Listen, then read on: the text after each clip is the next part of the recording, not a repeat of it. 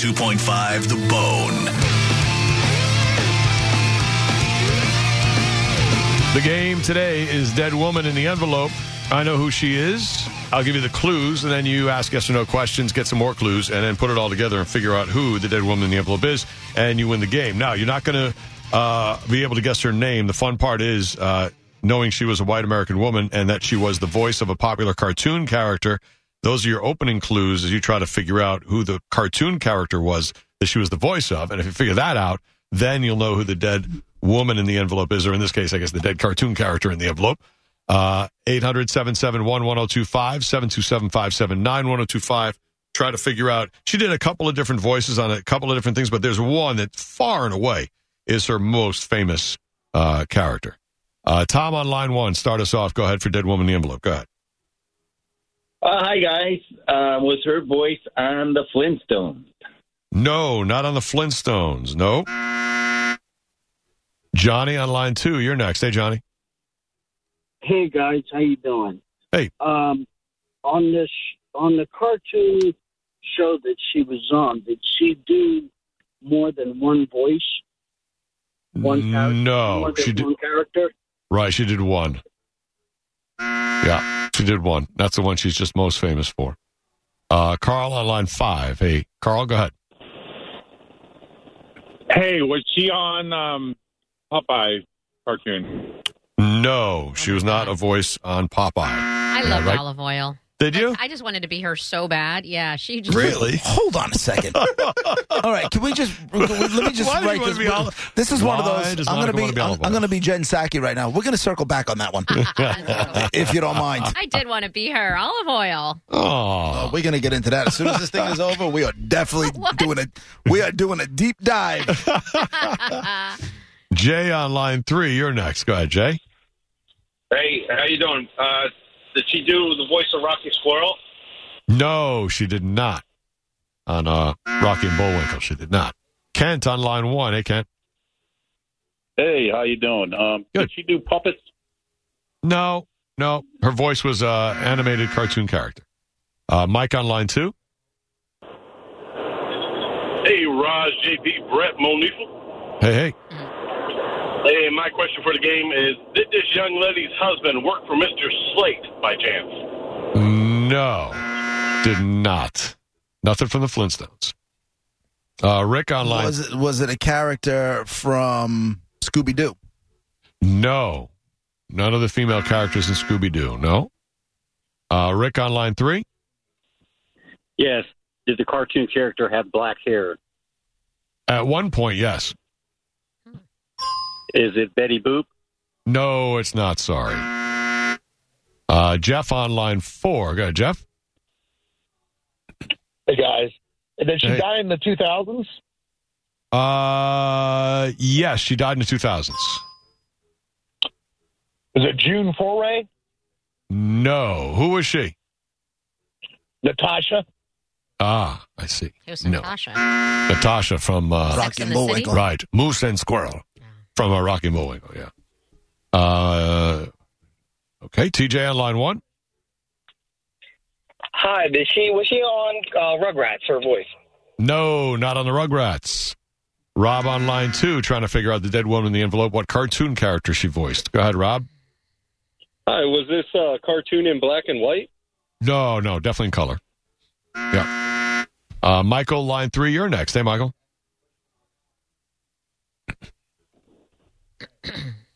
Hello, Michael. Hey, everybody. Go ahead, buddy. Yeah, did she do a voice? Yeah, hi. Did she do a voiceover for The Simpsons? Not as a regular thing, and I don't see anything even. I don't see a one-time thing either. Honestly, no, I don't see anything. Did you say? Sorry. I apologize. You said that she did more than she wasn't known for just one cartoon voice. She's best known to all of us for one. There's another one she did that's very famous. We probably just don't even know she did it. And then she did a couple other minor things, too. Was that second one in the 80s?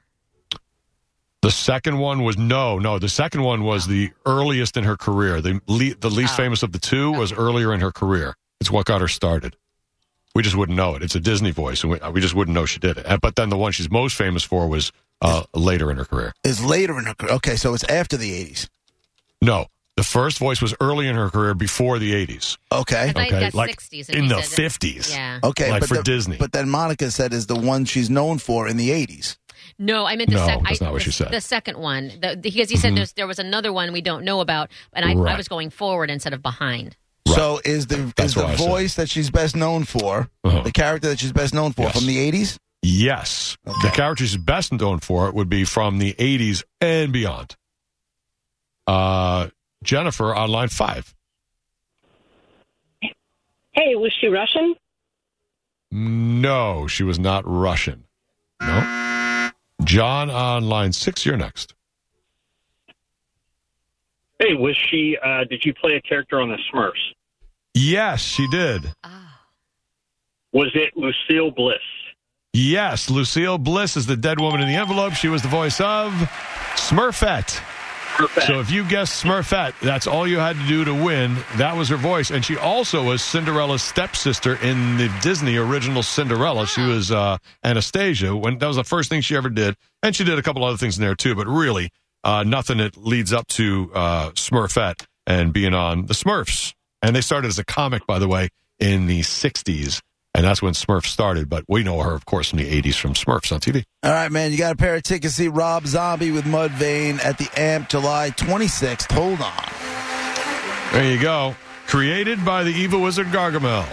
Smurfette, originally to go in and infiltrate the Smurfs. And Papa Smurf put a spell on her, changed her hair to blonde, and made her a good person. And all the guys loved her. And she hung out and didn't go back and report to Gargamel. Oh, I can think of a few more words, but I'm a lady. That's Lucille Bliss. Let's get back to olive oil for a second. Out of all the cartoon characters you could possibly want to be, why the hell would it be olive oil? Can I guess? Okay, yeah. Because she's very tall and you are not? I was of normal height until 5th grade, so no. This is when I was way younger. This was like, when I was a kid playing and stuff. I had I didn't know that she was even a thing. I didn't know anything about Popeye, and then one of my aunts gave me remember Colorform? Was it Colorform? Yeah, Colorforms. They were like sticky thingies, but they didn't. It wasn't sticker. Okay, she gave me a little play thingy or whatever of Popeye, and I was like, I didn't know who. I'm like, who is this? And she was like, what do you mean? And so then I started watching, and I ended up loving Popeye. Anyway, not only is she the only chick, Sweet Pea was her little baby. Which was with a little bit. And so, I don't know, I just liked Sweet Pea and olive oil, and I wanted to be her because she was nice and innocent and sweet and happy and good. I liked her.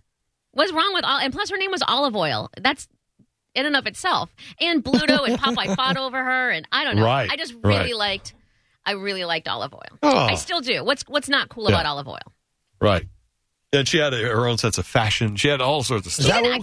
She didn't. Fashion? But JP, she didn't care. She wasn't like, I'm going to have to be shoes. She was a stick pin. Like she didn't care about any of it. She was just herself, and she was happy. You don't know that. Did you talk to her? You don't know what she was like alone in the mirror? I know. You have no idea. She had no rack. I know what she... Whoa. Who's talking rack? She had no rack? You don't know how she felt about it? I know that she was happy. She projected happiness, and I really liked that. She took care of Sweet Pea all the time, the nice fashion, and she just was very, very sweet. I liked her, and she was the only chick.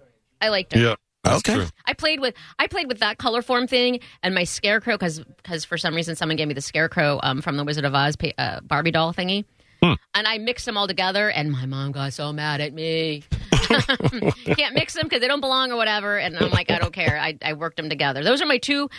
If I think of early memory, like childhood when I was a kid playing with toys, I think of my Scarecrow Barbie doll. Those are big ones. And my Popeye and Holly Hobby Colorform. Holly Hobby. My sister's had that too. I'm strong to the finish because I eat me spinach. Popeye the Sailor Man. Plus he talked cool. How cool was Popeye? Yeah, he always messed around with words and stuff. He was great. Do you remember the movie? That movie was Robin the Williams? best movie that ever was a movie in the history of movies. Come on, really? I remember seeing that in the theaters when I was a kid. Oh, and Olive Oil had her own little her solo in that. I memorized that thing and danced around like she did in it. I loved that movie. Wow. You guys are bigger into Popeye than I ever thought. Who played it's crazy. Olive Oil again in that one? The chick Shelley Duvall. Yeah. Shelley Duvall, yeah. Oh, she's perfect for that. Yeah. By the way, the axe from The Shining is up for auction. I saw They said someone's going to get $100,000. Like, it should garner $100,000. I'm like, for an axe? Meanwhile, they show the axe in the frame that they're going to auction, and then they showed a picture of Jack with the axe in The Shining. I'm like, doesn't even look like the same axe. All right. The point in the back of the axe, I'm like, it doesn't look the same. Right. How is that the same axe? I feel like anybody looking to buy that axe, they should be investigated. Like, there should be some sort of background search before they hand over an axe You question to somebody. so many things you're really going to question. Like, can you ever just accept it? Like, this, I'm just accepting it as truth. I'm just going to. It's not. No, I'm not. No.